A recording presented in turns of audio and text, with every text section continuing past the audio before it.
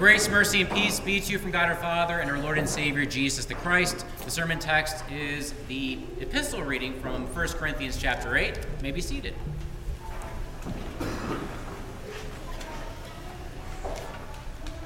We will be talking about food, so you might be hungry after this sermon. I have no idea.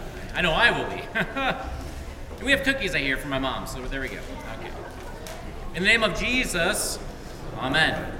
To eat or not to eat, that is the question blowing up the Corinthian congregation, and Pastor Paul doesn't sit on the sidelines as this congregation implodes. So unnecessary. Pastor Paul, he tackles head-on this bumper sticker theology that is really chipping away at the unity in the community. 1 Corinthians 8:1. Now concerning food offered to idols, we know that all of us possess knowledge. This knowledge puffs up, but love builds up. Now there are some in the Corinthian congregation that are walking around with buttons, okay? Buttons with the words, all of us possess knowledge. We've got the knowledge. It's what they're thinking, okay? Well, what kind of knowledge are we talking about? Okay, the knowledge that's going to get you some money on Jeopardy? No, okay? The knowledge that we're talking about is this knowledge that, the Christian is able to eat meat sacrificed to idols. Now, we have to remember when they would go to Meijer, not that they had a Meijer, but if they had a Meijer, there would be, the counter for the meat sacrificed to idols, and then another counter, meat not sacrificed to idols. All of the meat pretty well sacrificed to idols. And so all of us possess knowledge, button-wearing Christians are thinking, Christianity gives me the right to take a big, juicy bite out of this meat that was sacrificed to idols the other night. So you, Christians, shouldn't have any fright. The idol is just, it's fake, phony, not real, so has no real might. So go ahead, use your Christian liberty and take a bite. Aren't we so bright? And Pastor Paul's like, yeah, right. You're not bright. You're foolish. Absolutely foolish. It's these all of us possess knowledge, button-wearing Christians who are just know-it-alls. That's what they think. They're know-it-alls. They have it all figured out. They got confirmed in the faith, and they have nothing else to learn. The dust is settled, and they have all the answers. All their theological ducks are in a row, quacking perfectly in sync. Now, this limited knowledge that they have, that we as Christians can eat meat sacrificed to idols, is enough for some. But it really is a ticking time bomb. It really is. Having correct theological answer, having the correct theological answer doesn't give anyone the right to do whatever, because we got to think about the impact on our Christian brother and Christian sister. And this is precisely what the all of us possess knowledge, button-wearing Christians are not doing. They really don't give a hoot how they're eating meat sacrificed to idols impacts their brothers and sisters. They really don't care. They really don't care at all, period. It's all about me, it's all about I, it's all about number one, oh my, me, my. Puffed up, so proud, arrogant, me-focused, and they're dressing up their selfishness with Christian freedom garb. That's what they're doing. Now, Pastor Paul, he can't stay quiet. He can't ever stay quiet, especially because they're using Christian freedom in an abusive way, leaving a lot of bruises on the people around them. And so he calls them out. If anyone imagines that he knows something, he does not yet know as he ought to know. Their knowledge is lacking since their bumper sticker theology is actually blowing up, not building up. And see, everything in the Christian congregation is to be geared towards building up brothers and sisters, building up the body of Christ, building up the family of God. That is what love does. That is what love is. And so Pastor Paul is actually saying that you, all of us, possess knowledge, button-wearing Christians. You're not loving. No, they would probably be the first to say, Pastor Paul, we are the most loving people on the face of planet Earth. But they're not. These know-it-alls really don't know it all, because they are actually making their Christian brothers and sisters fall, tumbling and stumbling in the faith. Verse 7, however, not all possess this knowledge, but some, through former association with idols, eat food as really offered to an idol, and their conscience, being weak, is defiled. Now we got to remember that the Christians here in Corinth, they were coming out of a pagan life, where they would find themselves so often sitting in a chair, gobbling down pagan temple fare. Not all of the meals at the pagan temples were religious in nature, and we have proof for this. We actually have invitations from this time period, especially this part of the world, invitations to wedding receptions and birthday parties hosted at these pagan temples. So let's say your boss's daughter is getting married, and you're invited to a wedding hosted at one of these pagan temples. You, a Christian, will you go? Now, the all of us possess knowledge button-wearing Christians here in Corinth would say, absolutely. Sign me up plus one, okay? And I want to have the chicken option and the beef option, okay?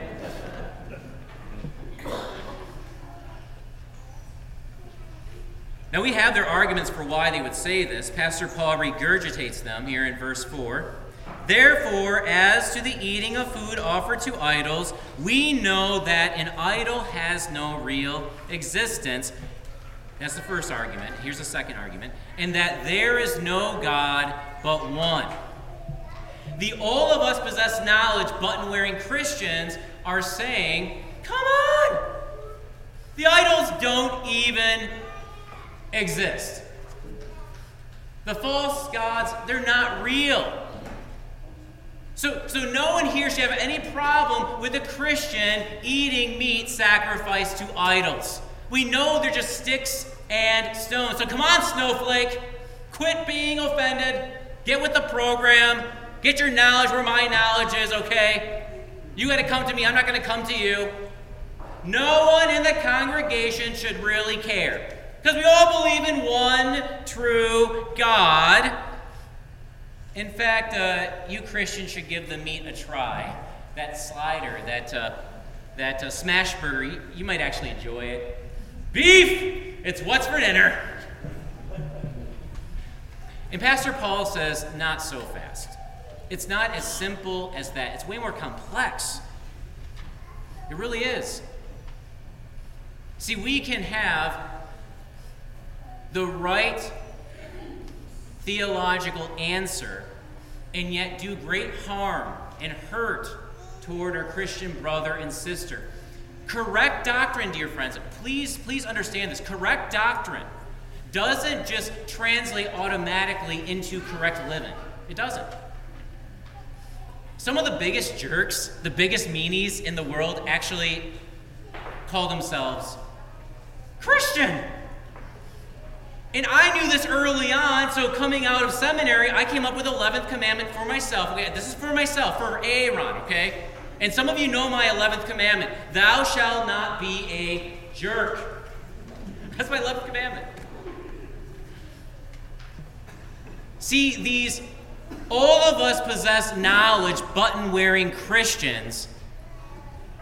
they think they have all the knowledge, but they're actually missing the most important knowledge, spelled L-O-V-E, spelled love. Verse 3, but if anyone loves God, he is known by God. See, those who love God are first known and loved by God. Known and loved, not in isolation, but within the congregation, known and loved into relationship with other Christians, putting them first, known and loved as members of his family, called to live in blood-bought peace and unity. See, the Christian aims for unity because God the Father and God the Son have been one from eternity. Pastor Paul highlights the oneness of God the Father and God the Son here in our text.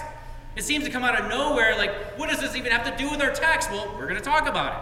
Verses 5 and 6.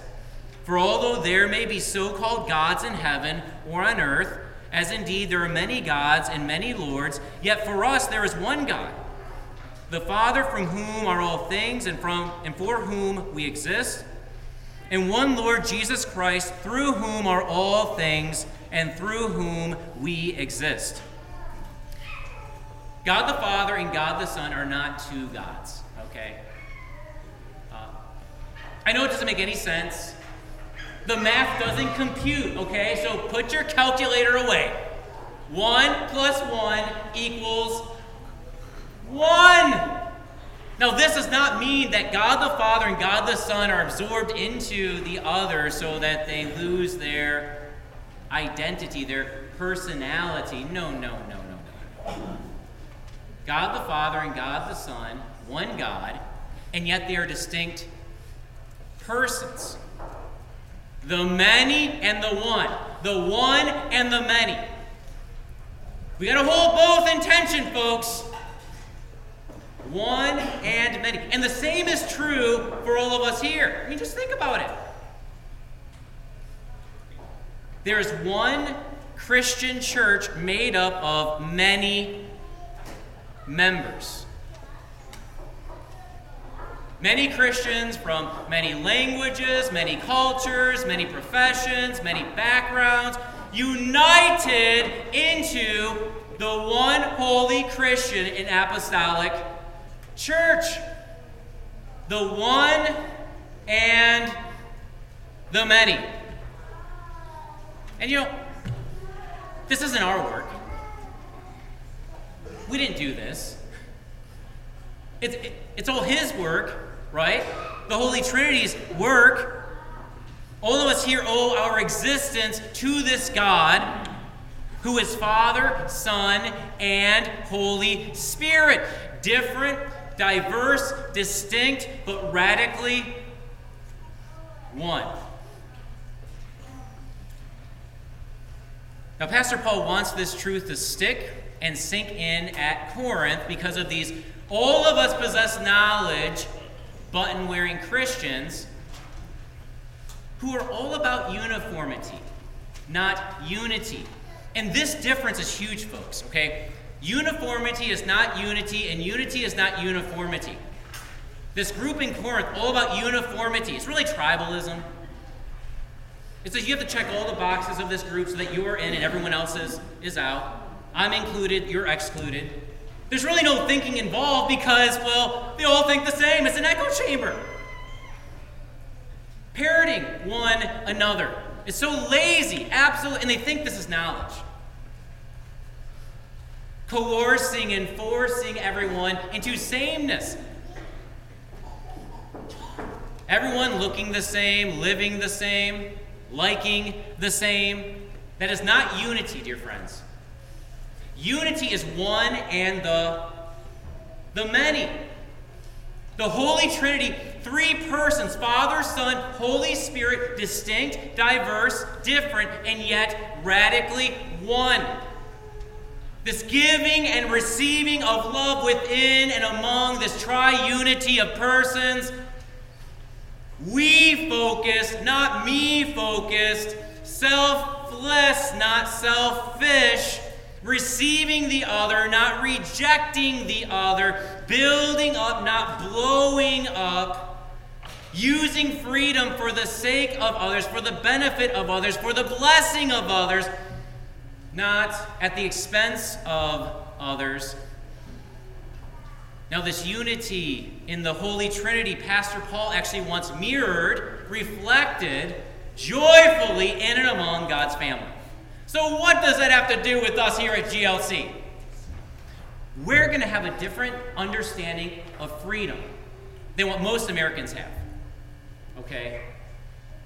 Way different than the American understanding of freedom. See, freedom isn't about me doing whatever I want because it's my personal right,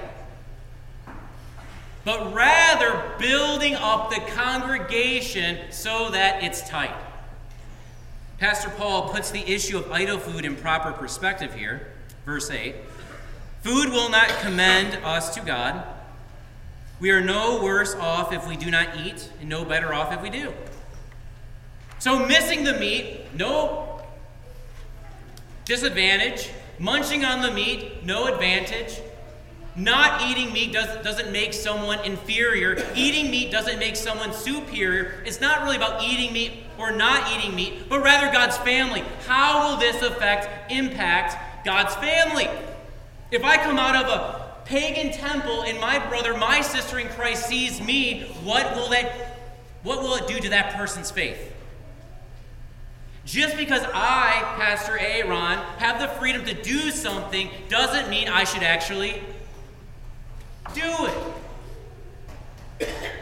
We got to quit the stinking thinking as Americans. They go something like this. I'm an American. Oh, I'm so proud of you. I'm an American, and I have this God-given right to do whatever I darn well please. Of course, within God's law and within the law of the land. I'm not going to be licentious, for crying out loud. But I'm an American. I can do whatever I want. My God-given right, regardless of how it impacts the people around me. That is not even Christian. It's not even Christian. It's so selfish. It puffs up. It's proud. It really is all about me. All about I. All about number one. Oh my, me, my. See, I am first and foremost a Christian. And being a Christian directs and drives all that I do as an American. Not the other way around. And this forms, informs, transforms how I understand freedom as a Christian. Freedom is not to be used at the expense of others, but rather to be used for the benefit of others, the building up of others, the blessing of others. See, freedom, dear friends, really is it's about building up, not blowing up. And that's Pastor Paul's point in verses 9 through 13 when he says, but take care that this right of yours does not somehow become a stumbling block to the weak. For if anyone sees you who have knowledge eating in an idol's temple, will he not be encouraged if his conscience is weak to eat food offered to idols? And so by your knowledge, this weak person is destroyed, the brother for whom Christ died, thus sinning against your brothers and wounding their conscience when it is weak, you sin against Christ. Therefore, if food makes my brother stumble, I will never, ever eat meat, lest I make my brother stumble. Pastor Paul wants us all to remember that we do not live in isolation or alienation, but rather as those who've been called and gathered by the Holy Spirit working through the Word into this congregation. And so now we have a responsibility to care for one another. No more me-focused living, but rather we, W-E, we focused. That's where we're going to go. And that's where we have been, dear friends. This we-focused living. I am my brother's keeper. So are you. We are. Our actions affect one another, either positively or negatively, constructively or destructively. God granted that we choose the positive and the constructive. Please do not live according to the words of Simon and Garfunkel. I am a rock. I am an island. Remember, one and many. Distinct, different, diverse, radically one. We are about uniformity. We are about unity, not uniformity. And that means, we're not all going to look alike, sound alike, dress alike. That's okay. That is a-okay. My dear friends, what keeps this union, this blessed union and communion together is L-O-V-E, love. Love. Please don't think, pastor's getting sappy now and all emotional. He's been watching, the Hallmark Channel way too much.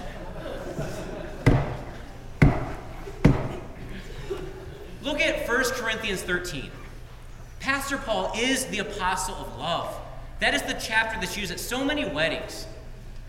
I don't know if I've ever actually used that at a wedding, but there. No, I have. Okay, I have to think about that. When you go there, Paul says you have all the knowledge in the world, but if you don't have love, you are a noisy gong, a clanging cymbal. You're nothing. Dear friends, here's the question for us every day. To love like Jesus or not to love, that is the question in every situation. And we can love like Jesus because we have been set free by Jesus to love with him and in him and through him. It cost us nothing. It cost Jesus everything. While we were yet weak in our sin and death, and locked up in Satan's prison, breathing his stanky breath, Jesus gave up his rights and royalty, his preferences and privileges, and he died for us. He died for you. He died for me. He died for everybody. The unclean spirit's question here in our gospel reading this morning is answered with a very Good Friday death. Here's the question from that unclean spirit, Mark 1:24. What have you to do with us, Jesus of Nazareth? Have you come to destroy us? Now, us here includes the unclean spirit, and his demonic buddies, and the devil, but also includes this man and all of humanity locked up in the devil's dungeon, his prison. But this unclean spirit is not a very good theologian. He doesn't make very good distinctions. Destruction assured for this unclean spirit and his demonic buddies and the devil. Deliverance, though, assured for all of us who are locked up in Satan's prison, his dungeon. Deliver us from evil. Isn't that what we pray? Isn't that our petition? And what a joy to see in this Mark 1 reading that petition play out, come out in living color as Jesus releases. He rescues this man, Satan's prisoner, in a synagogue. Synagogue, a word that means congregation. So really what you and I are seeing in Mark 1 is Jesus delivering this man out of Satan's congregation and delivering him into God's congregation. Using a few words, right? I love this. Be silent, shut up. Shut up! I can say it, no one can yell at me. It's right there in the text. Okay. Shut up and come out of him. Mark 1:25. Now what liberating love! Those words spoken over us at the font. Be silent and come out of him. Be silent and come out of her. No longer are we hell's prisoners. No longer. We're not alienated and isolated. We have been togethered and fellowshipped. Behold the one and the many. And this is all possible because of how Jesus uses his authority. He uses his authority to serve us, the many, in love at Calvary, so that we can enjoy freedom in his one family. Yes, I am looking at God's family. We have been familied. We are free to be God's loving family. Free to build up in love. Free to love like Jesus. So to love like Jesus or not to love, that is the question for us in every situation. Come soon, Lord Jesus. Amen.